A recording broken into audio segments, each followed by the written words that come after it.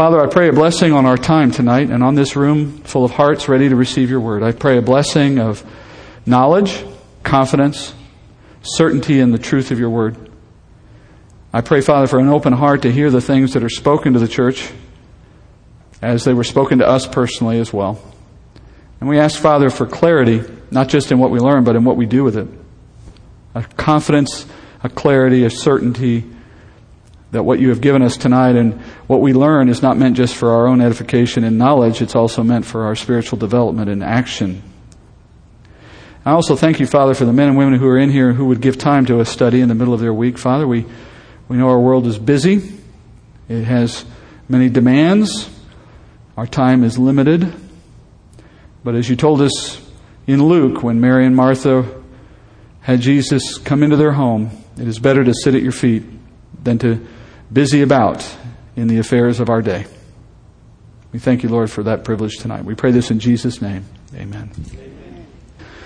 All right, friends, a proper study of the book of Revelation is not an exercise in mysticism or speculation.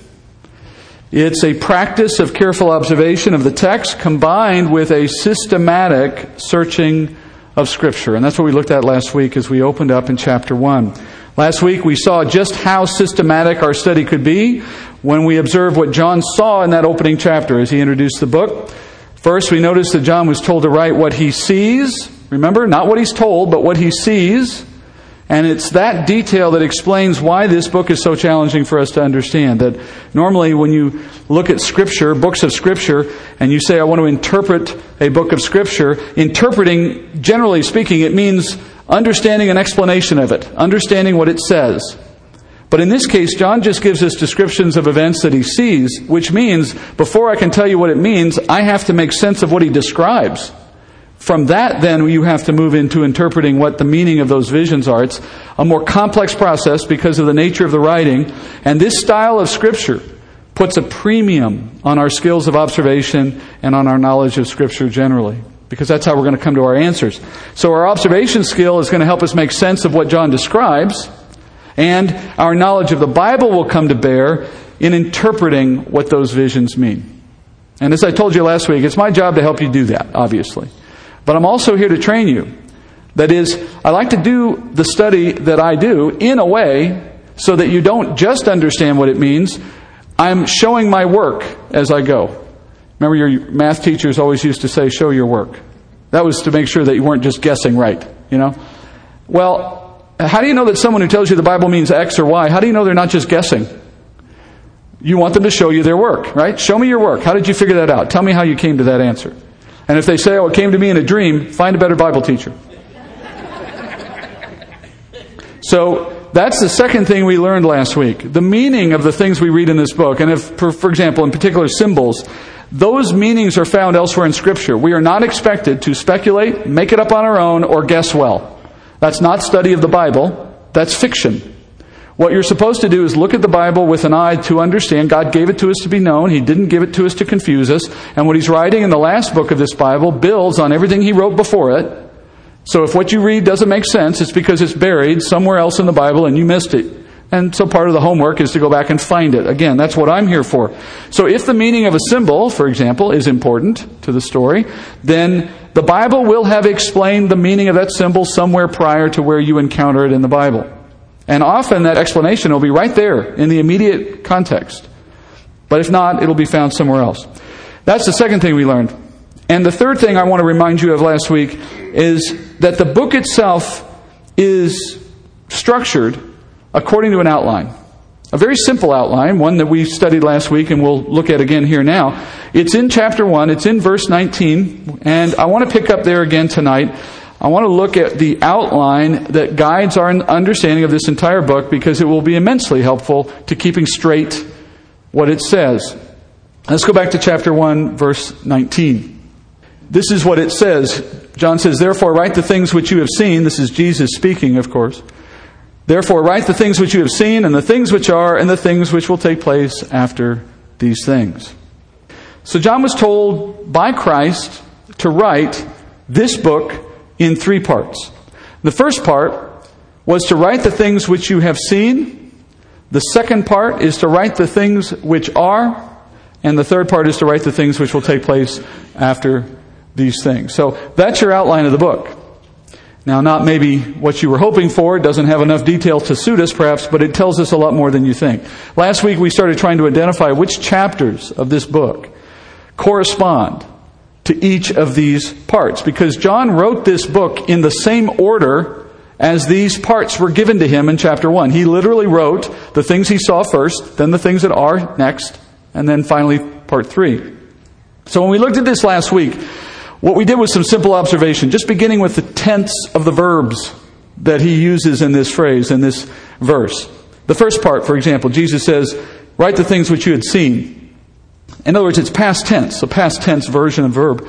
And so Jesus is referring to what? What must have been past tense from that moment? From the moment of chapter 1, verse 19, what had already transpired that John had seen? It's not hard, right? Verse 1 through 18. That's it. Or, since verse 19 is almost near the end of the chapter, we're just going to round up. So, in other words, chapter 1 constitutes the things that John had seen, because it's the only part of the book that had already taken place by the time those words were spoken by Jesus. Past tense. Past tense. What did he see?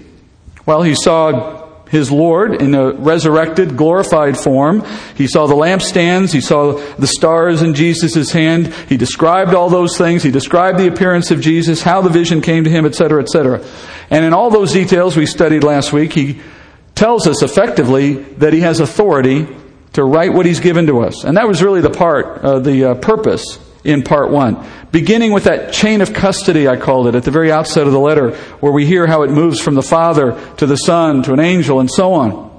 And then from there we hear about John's identity as an apostle and the fact that he's on Patmos. And then we look at John and his description of Jesus and his glorified appearance. And then the directions he got. And then all of the things he wrote about were intended to give us some confidence to accept that this is a testimony of a man that we can believe in, that we can trust in, and what he's received and what we have now had through his hands is something we are to know. It's authentication, if you will, of the letter. All right? Now that's part 1. I told you last week, you were here for one night, you got 1/3 of the way through the book of Revelation. We are racing through this book. Now we move to the things which are. And like part 1, it's easy to identify. I want to show you a little graph on how we do this, all right, or how I would suggest we should do this. Which chapters are associated in this book with the things that are? This is my little graph. There's 22 chapters in the book, so that's what you see going across the top there. We've just said that chapter 1 are the things that he saw. So we know the second part, the things which are, second part, we know that must start in chapter 2. Kind of process of elimination, not real hard, right? So chapter 2 is the things that are, and the question then becomes, how far do we go into the book before we get out of part 2 and start part 3? That would be the next. If I could find that, then I have my 3 parts. By definition, I know where everything is. So, what's the obvious clue we found last week that told us where the third part starts? If I know where the third part starts, by definition, I know where the second part is ended, right? What did I find? Well, the third part is the things after these things, right? And then we went through the book and we looked at chapter 4, remember this? And in chapter 4, I'm looking to find where is the line, where do I figure out that I stop and I'm done with part 2? Well, I looked at chapter 4, verse 1, and I read after these things. Now, some of you might look at that and go, oh, come on, that's kind of coincidental. How do I know that's exactly what he meant? Hello, that's John telling you, here's part 3. That's why he used those words. But it goes deeper than that. When we actually look at what's in chapters 2 and 3, because that's what you're left with at this point, right? If chapters 4 and onward are the things after these things, then by process of elimination, chapters 2 and 3 are the things that are, right? That's just simple math at this point. But if you were to say to me, well, that seems awful tenuous. I'm not sure I can buy that. Well, how would you know if I'm right or not?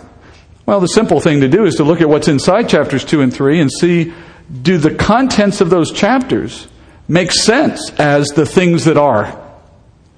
And that's actually the kind of the hardest part about this, right? That term are.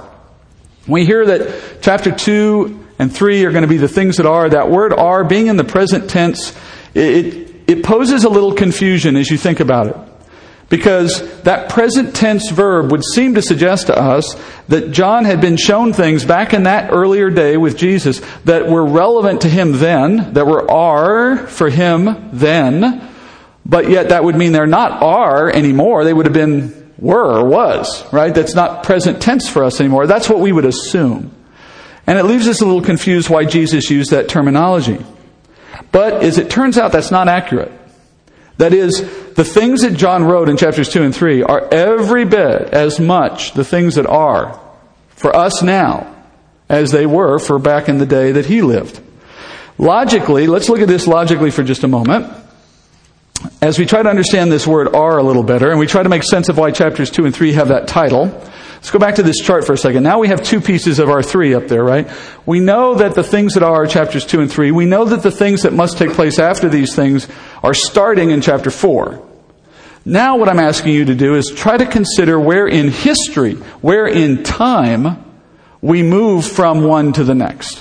Where do we move from are to the things that happen after that?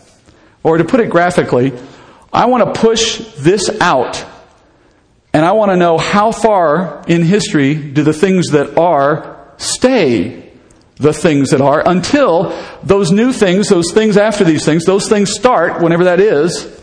And when those things start, it'll be after the things that are. Because that's what John said, right? Or Jesus said. Write the things that are, and then the things that must take place after these things that are. Have I lost anybody? We're just going to do it again. You're looking at the things that are, trying to understand what are the things I'm waiting for that when they start, it will tell me that I have reached the point after these things that are. All right, so that's part of the conundrum. As we study the chapters 2 and 3, and we know they're called the things that are, we also come to understand they are true, they are present tense, as long as the things of chapters 4 and beyond have not started. As soon as the things of chapters 4 and onward have started, by definition, we've moved to part 3 in our history, and now the things that are now the things that were. That's part of how this outline helps us understand things. We want to know when that things that were are going to get going. So what we're doing now is we're moving on into the text itself, and I want to move to part 2 with an understanding of what we're going to actually do in this part. And it's the letters to the churches. That's what it's commonly called. These 2 chapters, 2 and 3. They are letters written to 7 literal places, churches that were churches in John's day. And in order to understand what's in these 2 chapters, why they're called the things that are, we need to start with a little introduction on how we're going to interpret them. That is, what we're going to do with them. And beginning with an approach that I want to explain to you guys. And it's based on how these letters are structured. It's what they contain. And knowing what they have in them, there are 3 complementary methods of interpretation that we need to apply. They're complementary. They all 3 work together. You use all 3 to understand the letters fully. All 3 are valid. All 3 are necessary if you're fully going to understand it.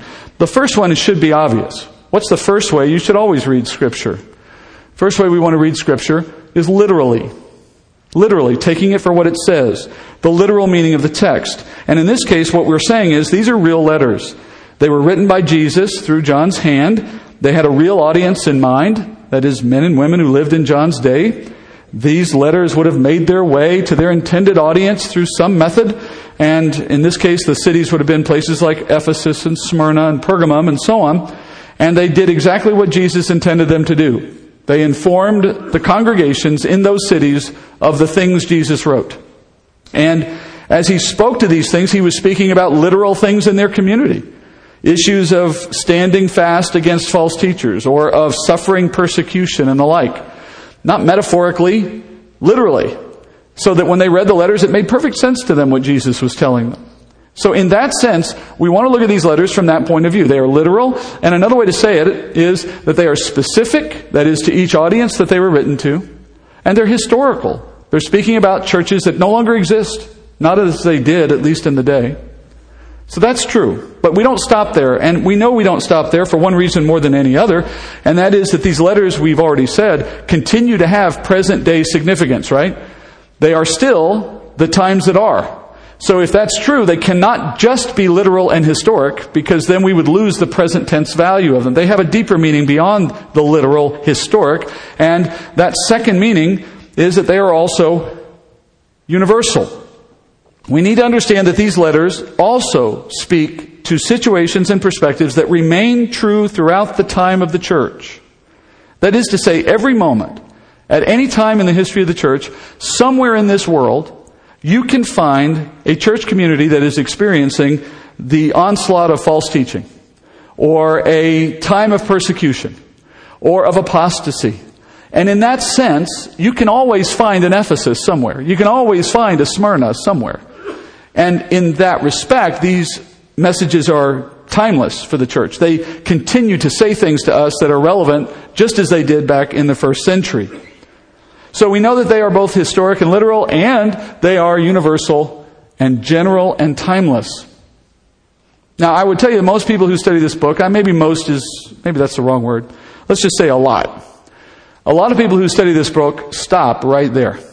In fact, I would dare to say, if you've been in a church where your pastor has preached on the letters to the churches, and isn't it funny that that's the only part of Revelation that most pastors ever touch, but leaving that aside for a minute, they preach on the letters to the 7 churches, and then, what do they do with it? Well, they tell you about the history, they tell you about what happened in that day, they move it to the present, and they talk about how these things are still applicable today, and then they're done. The problem is they missed 1/3 of what it's there to tell us, and arguably the most important third. Because these letters go beyond just these 2 facets. We know the book of Revelation is prophetic. It's a prophecy book. And prophecy in this book is not just limited to chapters 4 and onward. Every chapter in this book has a prophetic element. Every single one of them. For example, chapter 1. Now, we studied that last week, and we know it looks backward in time to a moment that John experienced on the island of Patmos, so it certainly is historic in that respect. But did you know, nonetheless, it includes a prophetic element?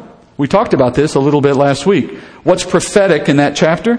Well, the appearance of Christ to John in a glorified moment, in a form of his coming in his second coming, that was a preview of coming attractions. That is Jesus showing John, here's what I'm going to look like when I rule and reign in my kingdom yet to come. And you're seeing it early. How do we know that's his appearance? Because if you remember, I went and I compared what we read in chapter 1 to things that were written in the Old Testament about the nature of God before he was incarnate, and we looked at the chapter in Revelation of his second coming in chapter 19, and the description of him there was exactly the same again. That's who he is, before and after the short time he spent on earth. So, in a sense, that's prophetic, showing you something of the future. But it doesn't stop at chapter 1. It certainly doesn't only include 4 and 22. It includes chapters 2 and 3. So we have to make that our goal. As we look at the chapters, or the letters rather, in those chapters, we have to give consideration to how are these chapters speaking to us about future events. And to do that, to show you how we do that, I'm going to use a simple graphic that represents part 2 of Revelation. That is, these 2 chapters together. Here's the graphic. All of the locations of these churches in John's day are in present-day southwestern Turkey, or what was called Asia Minor back in the day. If you look at them on the map, I've got them named there in red, there's a little pattern that you find when you compare their geographic location to the order in which they appear in chapters 2 and 3. If I were to number these according to the order of the letters, here's what you find. You see the numbers? What pattern stands out as you look at those numbers? How would you describe the orientation of those numbers? Right, they're in a clockwise direction. That pattern would suggest, perhaps, that the letters are representative of a passage in time, or as a turning of time.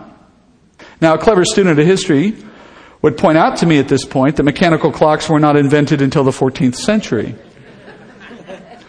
But to that clever student, I would reply that sundials, which had been used since 3,500 BC, track the movement of the sun in the northern hemisphere in a clockwise fashion, which is why clockmakers elected to make clocks move in a clockwise fashion when they invented them, because they were simply mirroring the way sundials worked at the time. So for everyone back in John's day, the idea of time moving in a clockwise fashion was already understood. And so it would seem like an interesting coincidence, at least, that these churches are presented to us in a clockwise fashion. So that curious geography starts to suggest something to us that we want to follow up on and learn more about. In other words, we don't just take that alone as our proof, but it does start to suggest that the times that is a description of the period of time of the church, and that these letters then might be a way in which God is representing the character or the nature of His church as it evolves over time. Let me show you another graph. This is the graph I was talking about earlier. Here's the graph that sort of explains that. If we're talking about a prophetic view of the text, we're saying these letters have a symbolic eschatological meaning. They represent something to do with end times. The word eschatology just refers to the study of the end of the age, or the study of the end of time. These letters are pointing us to the end of time, to the end of this age. How? Think of it this way.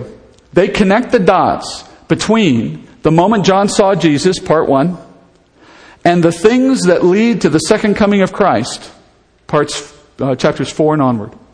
So to the church, Jesus is saying, I've come to tell you how the end will happen and how my second coming will take place. But there's some things that have to happen first before my second coming begins. And the things that will fill the gap between now, John, and my second coming, the things that will fill that place are the things that are. As long as they are true, we are still in that time of waiting. And they will be the church time. Letters to the churches representing that time. So the first century church was in exactly the same position we are in right now. Waiting for Christ's return. And when chapters 4 and onward kick off, you know you are in a very short timeline before His return. We'll talk about that when we get there. Chapters 2 and 3 explain how the Lord fills the time between John and Jesus. So, Jesus, think about this for a minute. Jesus has crafted this prophecy in such a clever way. It's so clever because it could not possibly have been known by the early church. There's no way, reading this letter in the first century, you could ever have discovered that these letters were speaking of the nature of the church over time. There's nothing to suggest that in the letters themselves. The eschatological quality of them would have remained hidden for a long time. Only until you reach such a point in history that you can begin to look back on history and compare it to what's said in the letters, and in that comparison start to notice the fact that, these letters say things that match up to what I've seen happen in history. Only then are you in a position to say, wait a minute, this looks like God gave us this to tell us about the history of the church. In fact, no one saw it until 150 years ago. 150 years ago is about the earliest anybody suggested that these letters could be seen prophetically. Let me show you why Christ wanted it that way. And as we examine these letters, you're going to notice that each of these letters follows a very specific pattern. That is, each letter has certain elements, and these elements are repeated, letter after letter after letter. From that pattern, you begin to see how each of these letters represents a period of history. Remember, these three methods of interpretation are not one or the other. They're all together. Each of these letters has the power to talk to a specific church in its day, and the power to talk to us about our circumstances today, and the power to reveal what the history of the church will look like over time. Your God is big enough to do all three at the same time. That's what we're learning. Also remember, we said last week, there are 7 letters, which, as you remember, the number 7 means 100%. But now you just learned it means 100% in 2 different ways. It doesn't just represent 100% of the church. It represents 100% of the time of the church. That is, the whole church from beginning to end, all of it being represented in these letters. Here's the graph I keep talking about. I've just been anxious to show it to you because I like it. It's my way of thinking. There's the church age in a sort of notional way of thinking about it. It has a beginning. It goes through a period of history, comes to a conclusion.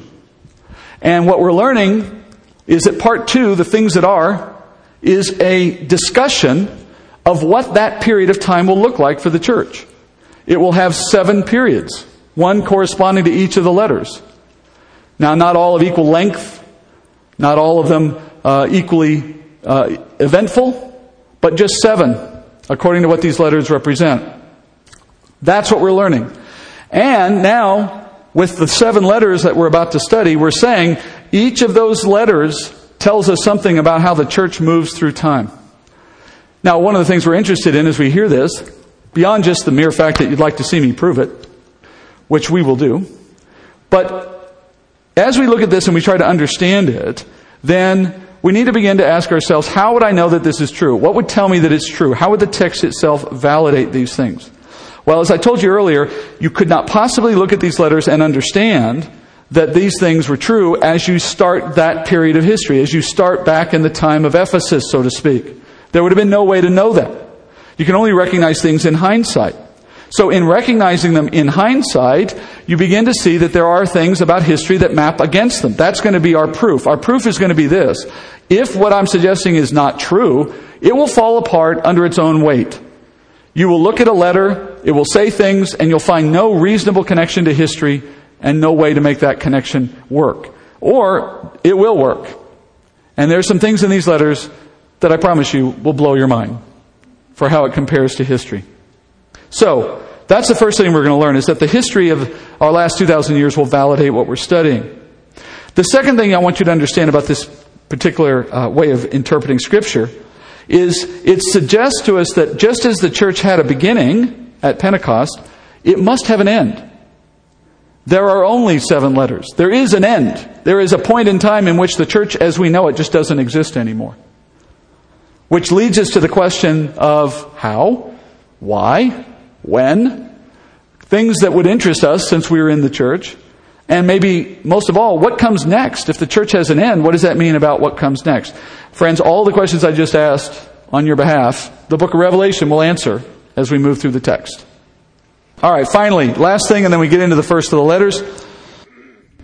Think about this with me. If there are only 7 stages to the letters, then it should become possible for us, as we compare them to history, to discover where we are in history. Right? It should be possible at some point to look at these and say, well, where on this list of 7 periods of time, where are we? And if we find that we're near the end, well, that's a pretty exciting discovery, isn't it? That's part of the fun of this. If you told me we're living in stage 3, Pergamum, or stage 4, Sardis, what I'm going to say then is, I got a long time to wait before Jesus comes back. I can kick back. But that doesn't sound right, does it? In fact, if you know Scripture, you know that's not even possible. Scripture talks about the return of Christ as imminent, always possible, and dependent on nothing when it comes to the church. That tells you something. In fact, it answers the question I posed to you earlier. Why, for 1900 years or so, did the church not realize that this was a part of how to look at these letters? Because for 1900 years, it didn't matter. And in fact, for 1900 years, if the church had discovered this somehow, it would have been incentive to not be interested in the second coming of Christ. And would have given us perhaps reason to be lazy in our following of Jesus. But if you happen to be the church that's sitting at the end of this, well, then it's a much different thing to find out about this pattern, isn't it? Well, we'll save that for when we get there. All right, let's move now into the letters themselves. The first one we're going to study sets the pattern for the rest. That's the letter to Ephesus. I want you to turn to chapter 2, verse 1. Let's look at how these letters work. Verse 1, he says, "To the angel of the church in Ephesus write, the one who holds the 7 stars in his right hand, the one who walks among the 7 golden lampstands says this, I know your deeds and your toil and perseverance, and that you cannot tolerate evil men, and you put to test those who call themselves apostles, and they are not, and you found them to be false. And you have perseverance and have endured for my name's sake and have not grown weary. But I have this against you, that you have left your first love. Therefore remember from where you have fallen and repent, and do the deeds you did at first, or else I'm coming to you and will remove your lampstand out of its place unless you repent. Yet this you do have, that you hate the deeds of the Nicolaitans, which I also hate. He who has an ear, let him hear what the Spirit says to the churches. To him who overcomes, I will grant to eat of the tree of life, which is in the paradise of God." All right, as I mentioned a moment ago, these letters are highly structured. That is, they're all written in a very similar form. And that structure repeats, and it's what makes the study of these letters actually a little easier, because I can make these comparisons. They're all going to have names. The names of a city. They're all going to begin with a salutation. Jesus is going to offer things like commendations, condemnations, exhortations, promises, and warnings. And he's going to offer something at the end as a promise. So if you take each of these letters apart, according to that structure, and you examine them all from the three perspectives I just gave you, you start to see what Jesus is saying to the church. And we're going to do that here. We're always going to start with the literal, historic. We're going to look a little bit at the universal and timeless. And then we'll really try to understand the perspective of prophetic, eschatological interpretation. We start with the name. And each of these cities' names has a meaning in its original language. And the meaning of these names turns out to be prophetic for what goes on in the city. Ephesus was a port city in the Mediterranean on the coast. Its name means desirable or desired. And it's one of the chief seaports in the Roman Empire that connected east to west. Lots of goods would flow through. Coming from the west, from Rome, they would come to that port, get off the ship, and then be brought on land from there to the east, to Constantinople and beyond. And that tremendous flow of goods through this port helped make the city very wealthy, for obvious reasons. Seaports bring not just goods, they bring ships. Ships bring sailors. Sailors have certain desires. They bring travelers with them and so on. And so you can imagine the kind of industry that would grow up in a city of that type. They had lots of prostitution. They had lots of bars. They had lots of restaurants and hotels and all the things you need for travelers. They were also a city that had lots of temples for false gods, and the chief one being Artemis or Diana. It's one of the seven wonders of the world. One of the seven wonders of the ancient world used to be in this city. And in the midst of this hustling, bustling city, you have one of the largest and most influential churches in the first century. It was a church that counted men like Paul and John and Timothy as leaders in that place at different times in history. It's a church that features prominently in Acts. It's got a letter to it in the epistles. Timothy was ministering there in the letters Paul wrote to Timothy. It just has this, I don't think there's any city in the New Testament that shows up as commonly as Ephesus does. So it's a very prominent city. Jesus addresses the church, if you notice in the salutation. By the way, I have a few pictures. These are ruins now. Of course, the city is in ruins, but it had a great Roman amphitheater. There's a few buildings. It's all in Turkey today, and so a lot of people don't make it there anymore, but there's still a few things to see if you were to get there. In the letter, Jesus addresses himself to the church as the one with the 7 stars in his right hand who walks among the 7 golden lampstands. Now, where have you heard that before? Well, obviously in chapter 1. That's one of the patterns you're supposed to notice. Each of the 7 letters takes some aspect of the description of Christ in chapter 1 and uses it in the salutation to the church. Now, why? Because in each case, there'll be something about that salutation that's appropriate to that church. Something about their situation needed to be reminded of that detail of Jesus. And in this case, he assigns the symbols of stars and lampstands to the church of Ephesus. And from your study last week, you should remember what that imagery means. Stars, we were told, are angels, the 7 angels of the churches. And the lampstands represent churches themselves. But here again, 7, what are we remembering that to mean? 100%. So we're talking about all the angels over all the churches. And why are they in the picture with Jesus? What's the sense you get of Jesus holding them and walking among them? It's a picture of authority. Obviously, having something in your hand means you control it. The angels work for Jesus, like everyone. And walking among the lampstands, the best analogy I can give you is if you've ever been in an office environment sitting at little cubicles and the boss walks in and walks up and down the aisles, or maybe a teacher walking up and down the aisles of a classroom, the suggestion is who's in charge. It's very obvious for anyone who would be watching. They'd know the one walking around is the one in charge. That's the idea. Jesus in charge of his church. There's something about this church that needed to know that. So it's a not so subtle reminder to Ephesus that Jesus is in charge. He has his hands on the wheel. The church is his, and he commands it even from heaven. He wants the church in Ephesus to keep that in mind. And as we go deeper into the letter, it becomes clear why. Next, he goes to a commendation of the body. He says, I know your toil, I know your deeds. You persevere in doing the deeds that you're doing. We don't know what these are, but whatever the work was that they were keeping busy in, he says, I know you're doing it. I know you're persevering in it. And then he says, I can also know that you do not tolerate evil men who come calling themselves apostles, but are not.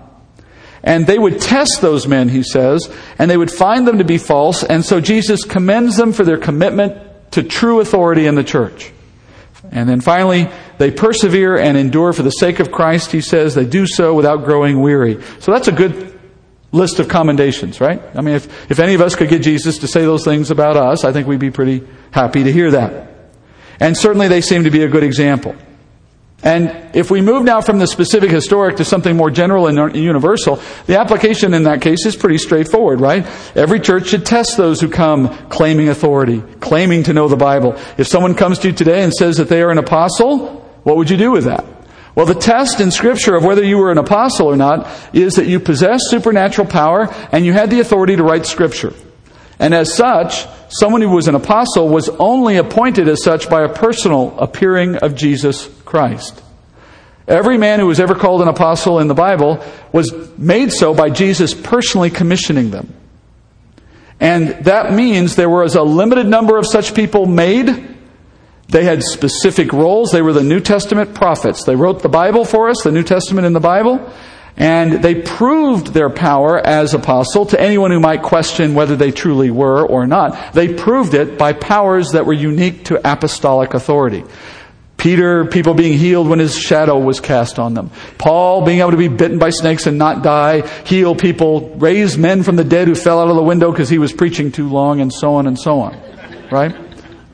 The point is, that those are not gifts of the body that are generally available. We don't see them commonly in the church. And someone who says they're an apostle and has the business card and the name tag, anyone can call themselves a Girl Scout, but you're not one unless you truly are meeting all the requirements. And similarly, you're not an apostle just because you dream up the title. You are if Jesus appeared to you and personally appointed you as one. And as far as we know, that has not happened since the first century. So, apostles existed for a short period of church history for a good reason. To establish the canon of the New Testament. And to lead the church before that canon was available to lead them. But once the Word of God showed up in its full form, by the way, it's no coincidence that the last living apostle also wrote the last book of the Bible. Once he had completed that work, he was no longer needed either, and apostleship ended. But in the first century, which is when this letter was written, obviously, there were still apostles, and so there were also those walking around claiming to be one. If you remember in the letter Paul wrote to Corinth, the second letter, he chastises them for the fact that they were questioning his authority as an apostle.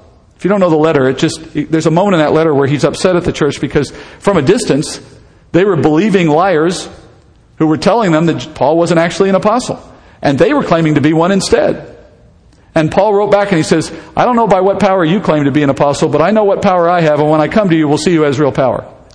That's a not so subtle threat that if they don't turn out to be a true apostle, he will have the power to put them to death, just like Peter did to Ananias and Sapphira. That's what a real apostle does, not the pretend kind.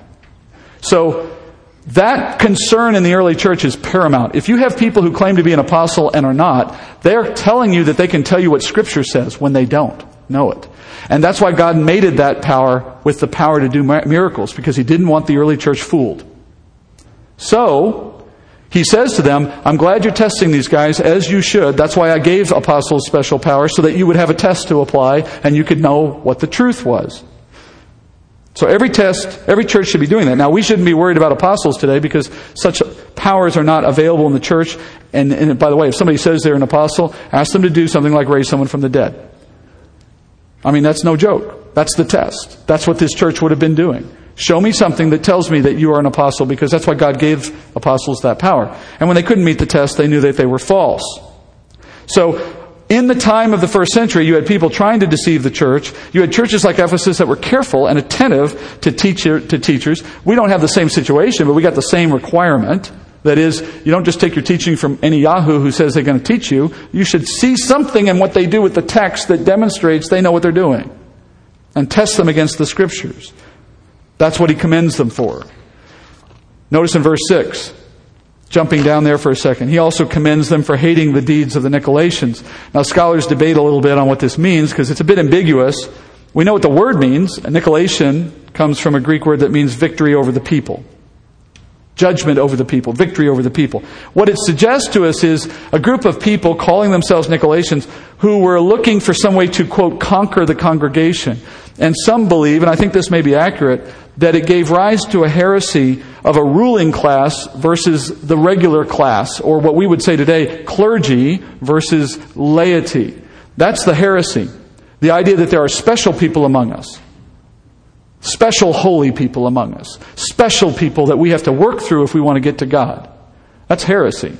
And so, in the early church, apparently there was this group that wanted to establish clergy-like positions, much in keeping with what Pharisaic Judaism had done for centuries in Judaism.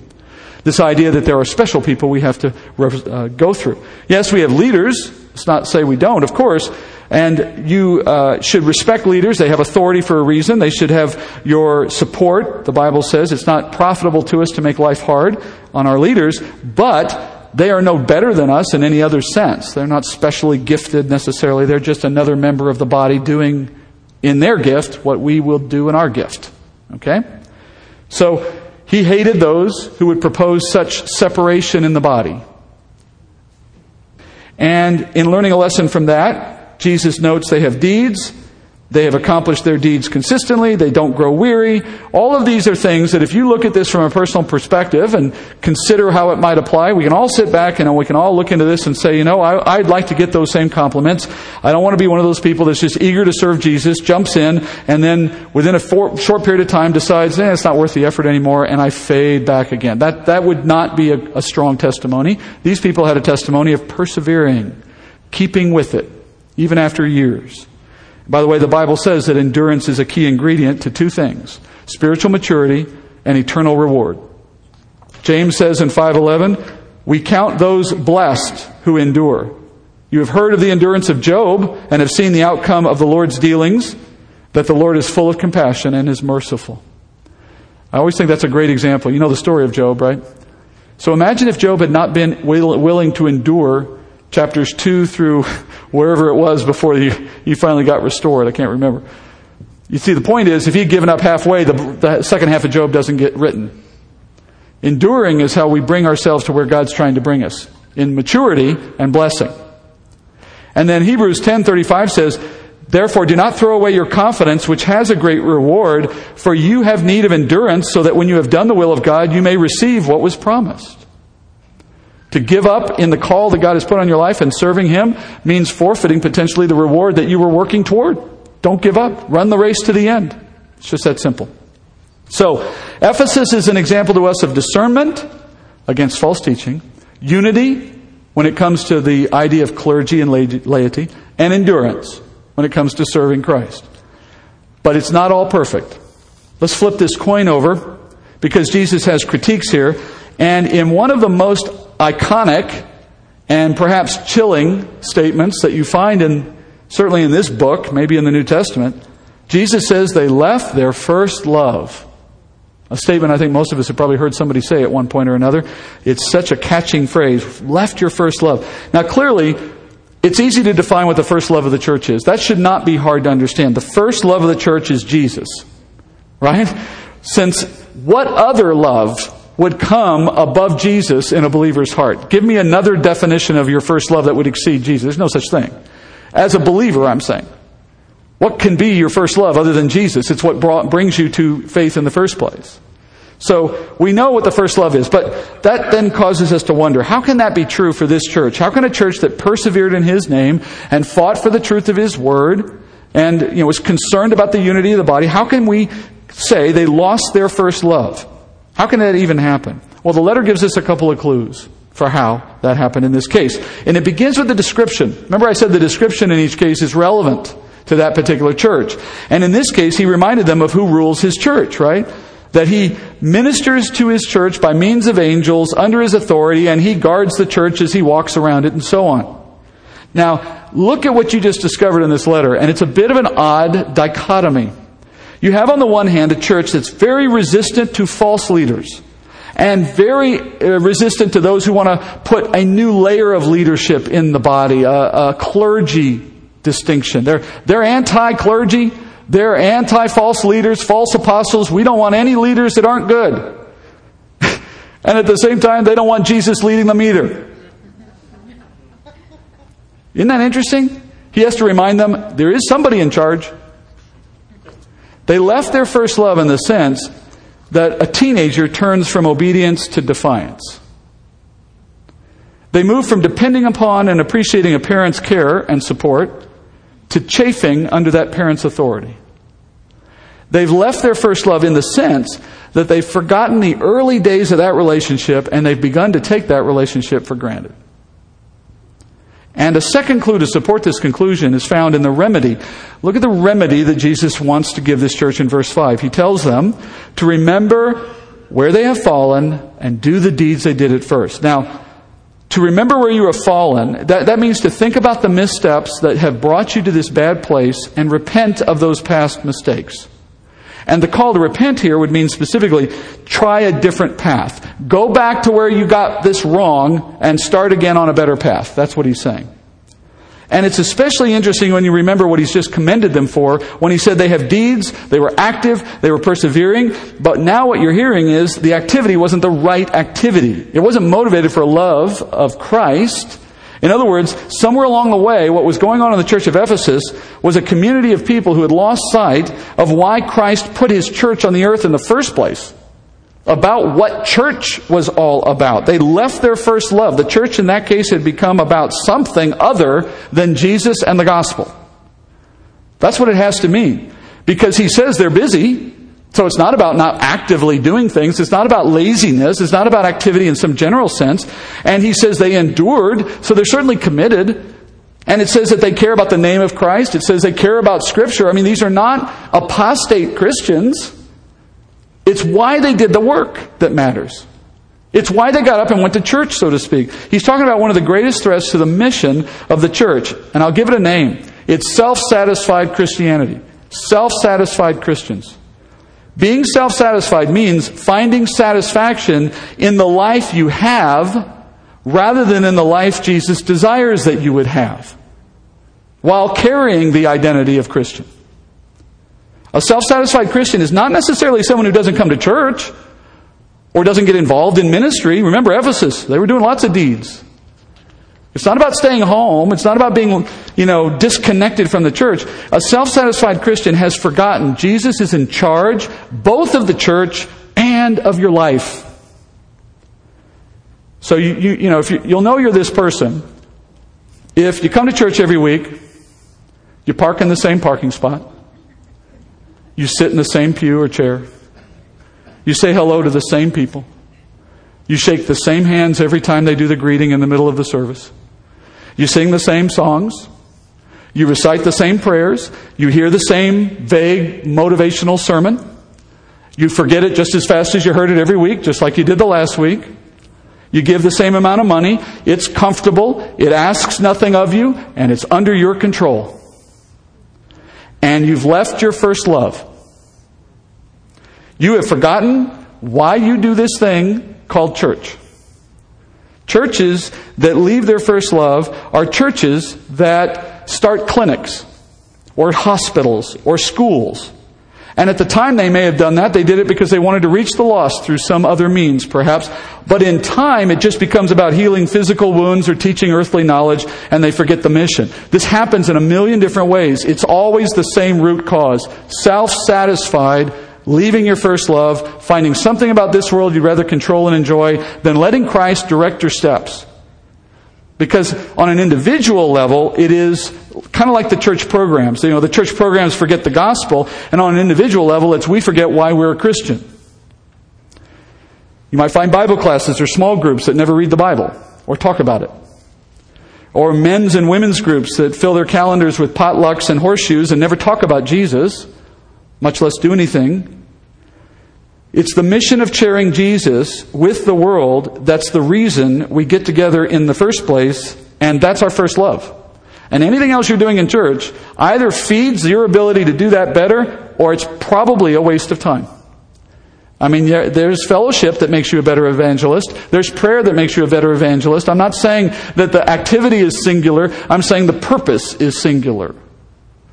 Think back, he says to this church, think back where you have fallen. And that would be the command, I think, for all of us if we're in this situation. When did it all just become routine and fellowship and appearances' sake? Well, when did it just become, it's Sunday and got to go to church? If that's where you are, don't come anymore. Shake it up. Do something different. Go back to where you started. Figure out what went wrong and go somewhere better. Because you only got so much time and he's coming back. Don't waste any more. And if you're busy, and it's been a long time since Jesus has been controlling your calendar or setting your priorities, or if you work in church, if you are a minister, or you get have a paid position in church, and it's just become about the job and the paycheck, if you walk as a Christian on automatic pilot, Jesus says, as he did to that church, I have that against you. Remember, he runs the church, and since you're a member of the body, he runs your life too. And if you're not following him, if you're not listening to him, he's going to tell you, go back. That's his point here. I will tell you this from experience. If you follow Christ, even half-heartedly, it's like a horizon to horizon kind of adventure. From trial to trial, from triumph to triumph. It's never boring, it's never routine, because he will not let you become self-satisfied, because if you do, you stop growing. So if that's not your experience in Christ, go back. Start where it went bad and try a different path. And he is so serious about this concern that he tells his church, notice, verse 5, there will be a penalty if they fail to heed his call to repent. He says, I'm coming to you and I'm going to remove your lampstand out of its place unless you repent. Now we know what the stand means, right? It's the symbol of the church itself. And since the church in this case was the city of Ephesus, what his threat essentially means is bringing both the church and the city to an end, so that there couldn't be a church there anymore. Back in 1 Corinthians chapter 2, verse 1, Paul says this. He says, when I came to you, brethren, I did not come with superiority of speech or of wisdom, proclaiming to you the testimony of God, for I determined to know nothing among you except Jesus Christ and him crucified. That could be, I think, a mantra for somebody who is struggling with self-satisfaction. Go back to the point where you can say to yourself, I know nothing except Jesus and him crucified. I don't care about all the other stuff. If you can get back to that point, you're probably making progress.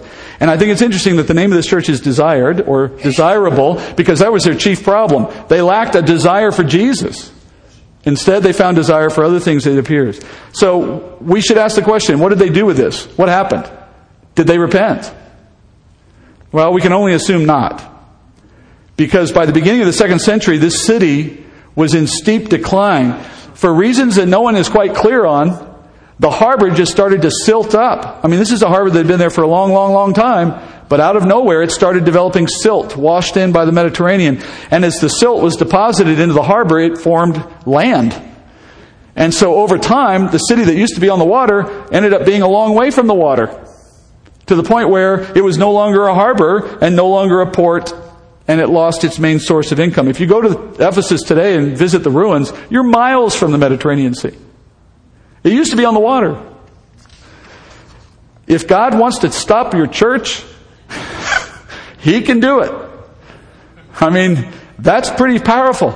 He'll change the geography in order to put a church out of business if he needs to, right? He's not kidding. Jesus promised he would bring an end to that lampstand, and he did it.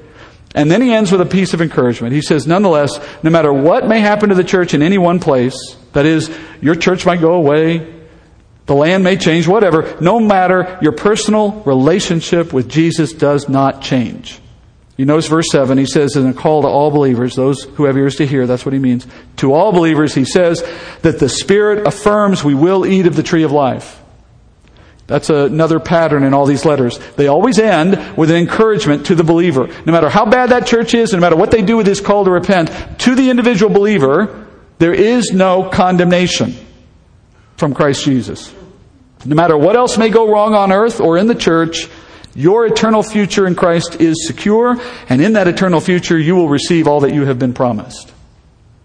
And so, in each of the 7 letters, he will make some reference to some detail about the eternal realm. Here he does about the tree of life in paradise. We'll talk about that more in chapter 22. All right, so that's what we've done now with the first letter. Let's just recap as we wind down. We have a letter now that we've looked at from the literal historical perspective. We looked at it from the universal, timeless perspective. That is, we applied it to ourselves. And we've looked at it now from the prophetic perspective. But we still have one question left to answer. That is, how does this church represent the first period of the church age?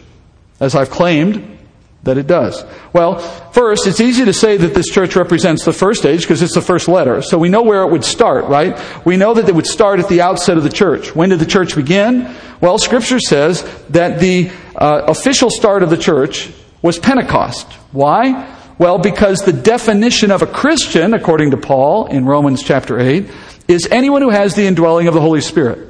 There's a little nugget for you to take back to Sunday school or to your family or somewhere. What is the biblical definition of a Christian? It is the one who has the indwelling of the Holy Spirit, which comes as a matter of your confession of faith. To be born again by faith in Jesus is to receive the Holy Spirit, because it is the Spirit of God who gives you that rebirth. It's all one moment. But what we're saying is this: just because you sit in a church doesn't make you a Christian. No more than sitting in your garage makes you a car. Okay? So there are people who think they're Christian because they associate with Christians, or because they participate in Christian activities. But they've not believed or received the gospel. They have not been born again by the Spirit of God. And though we can't tell who is who necessarily, God knows. And there is a Spirit in those who believe, and there is not the Spirit of God in those who don't believe. And so the church had a moment in which the Spirit of God began to indwell us. That was Pentecost. And that became the moment when a believer was a member of the church. As opposed to, for example, John the Baptist, as just an example. He was a believer, but he died before Pentecost, so he never had the indwelling of the Holy Spirit in the way you and I do. He was not part of the church. He was just an Old Testament saint, as we might say.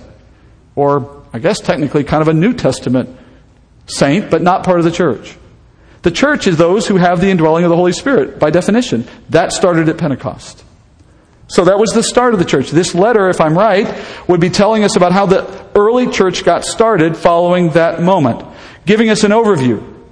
And what do we know about the early church? Well, we know from Acts chapter 2 that the early church was fully aware of their first love and very much attentive to Him. You know, you read this in chapter 2, right? About how they were continually devoting themselves to the apostles' teaching and to prayer. And they had a feeling of a sense of awe. And they were selling all their possessions and giving the money to those in need in the church. And you remember this passage I'm describing? You should go back and read chapter 2 of Acts and look at the harmony. Look at how it says there, by continually in one mind in the temple, breaking bread from house to house, just doing things that were filling their day. We're not talking about one Sunday morning here. We're saying this was all they were doing every day for a while. Really engaging with their first love. The reason that was happening in the early church is because there was a sense in the very beginning that Jesus was going to return pretty quickly. And of course, at some point, as time goes on, they began to understand it wasn't going to be quite that fast. And as that realization took hold, things had to change. I mean, the church had to exist in the world. They had to find a balance between looking forward to eternity with Jesus and just making a living today in the world. And their pattern in the earliest days of the church wasn't sustainable in that respect. They were enthusiastic in a way that didn't promote the mission of the church. They were kind of all huddled up in the temple waiting for Jesus. And as they figured out that wasn't the plan, they began to move out. And Jesus encouraged them to move out by persecution in Jerusalem, right? So the whole church had to move out. During the first century, what you see in the nature of the church mirrors what we see in this letter. Generally, the church held to sound teaching, because you had the apostles themselves alive and teaching and leading the church. And as a result, the church was generally resistant to false doctrine. That's why we have now the New Testament canon preserved for us in the way that we do, because the apostles in that first century were doing their job and held us together. And it was an impressive time of works. The gospel moved from Jerusalem to every known place in the world. By the time you get to the end of the first century, it's gone to Spain. It's set up in Rome and working there. It's gone as far as we know in that time on earth. And there was a sense of perseverance against both Jewish persecution and Roman persecution.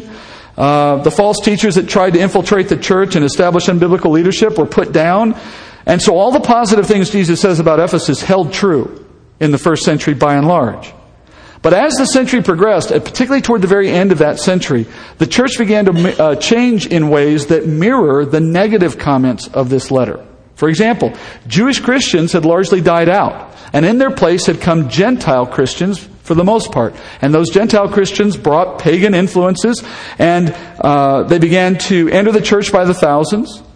And those Gentile believers were far more willing to mix with the culture than the Jewish predecessors had been, because Jews had always been set out from the culture and opposed to the Roman pagan way of doing things. But the Gentiles that came in were coming out of that culture. They were perfectly happy to mix. And you see some of that in the letter Paul wrote to Corinth, both the first and the second letter, of the mixing of the two worlds and the problems it was creating. Many of those believers, as a result, ended up self-satisfied, busy building the church, but they did so in the way Romans built Roman society.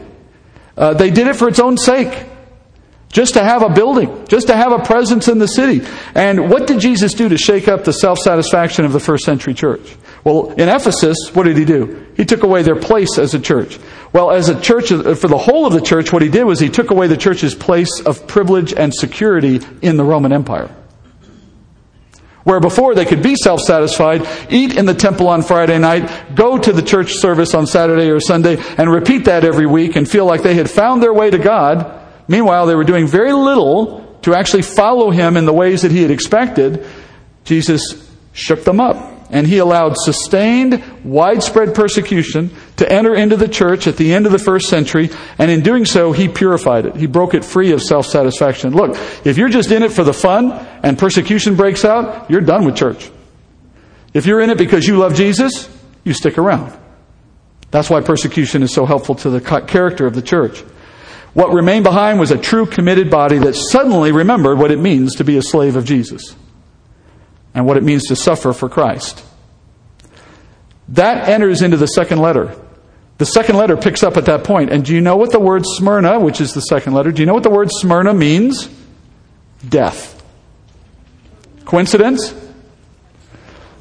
Let me show you how this chart works out. So I put it on its side so we can read it better. Ephesus would be the first church as I just explained it to you, right? And now we have to put dates to it to finish our lesson. I'm going to call it 30 to 100. Now look, there is no science to these dates. It is purely conjecture on my part. That's not the point of this exercise. There's no point in this in trying to nail down a specific date. What's the point? The point is the progression. At some point, the nature of the church had changed from what was true in the very earliest days to something new and different. What was that change? Well, roughly with the last apostle dying, roughly at the end of the first century, persecution breaks out. That's when history records that Domitian, the emperor of Rome, began systematic persecution of the church in the 90s, AD 90s. So it corresponds neatly with about 100 AD. So what we learned is that the early church had this progression from first love to self-satisfaction, and Jesus doesn't condone that. And he shakes the church up and brings it into a period of persecution, which is the chief nature of the church of Smyrna. And we'll come back to that next week when we go to church number 2. Now, I took a long time on the first one tonight because I wanted to show you the pattern. We won't be so slow. Next week we'll do 3 letters in the course of one night. But that's because we can dive straight in, having seen the pattern, and we can just roll through the pattern looking for what we need to look at. Okay? So that's the age that bridges the church from Christ's first coming to his second coming, beginning with this period called Ephesus. And as we go through this over the next several weeks, we're going to finish out the letters and find out where does that leave us in time today. All right? So I'm going to pray. Those of you who would like to stick around for Q&A, please hold your seats. Anyone who'd like to leave, I just ask that you do it with a little bit of care and quiet for those who want to hang around so we can continue. Father, I pray and thank you and praise you that you have shown us things in the Word that might cause us to think more carefully about our walk with you. For any in this room, Father, who have felt the conviction of the Word tonight and recognized the pattern of self-satisfaction in their own following of you, take their hearts, Father, mold them with love, care, and kindness as only you can. Show them where they have fallen, bring them back to that point, and give them a new start, so that they may please you as you desire in the days that remain. Help us all understand that as we need to, Father. And bring us back here in one more week to study more. We pray this in Jesus' name. Amen.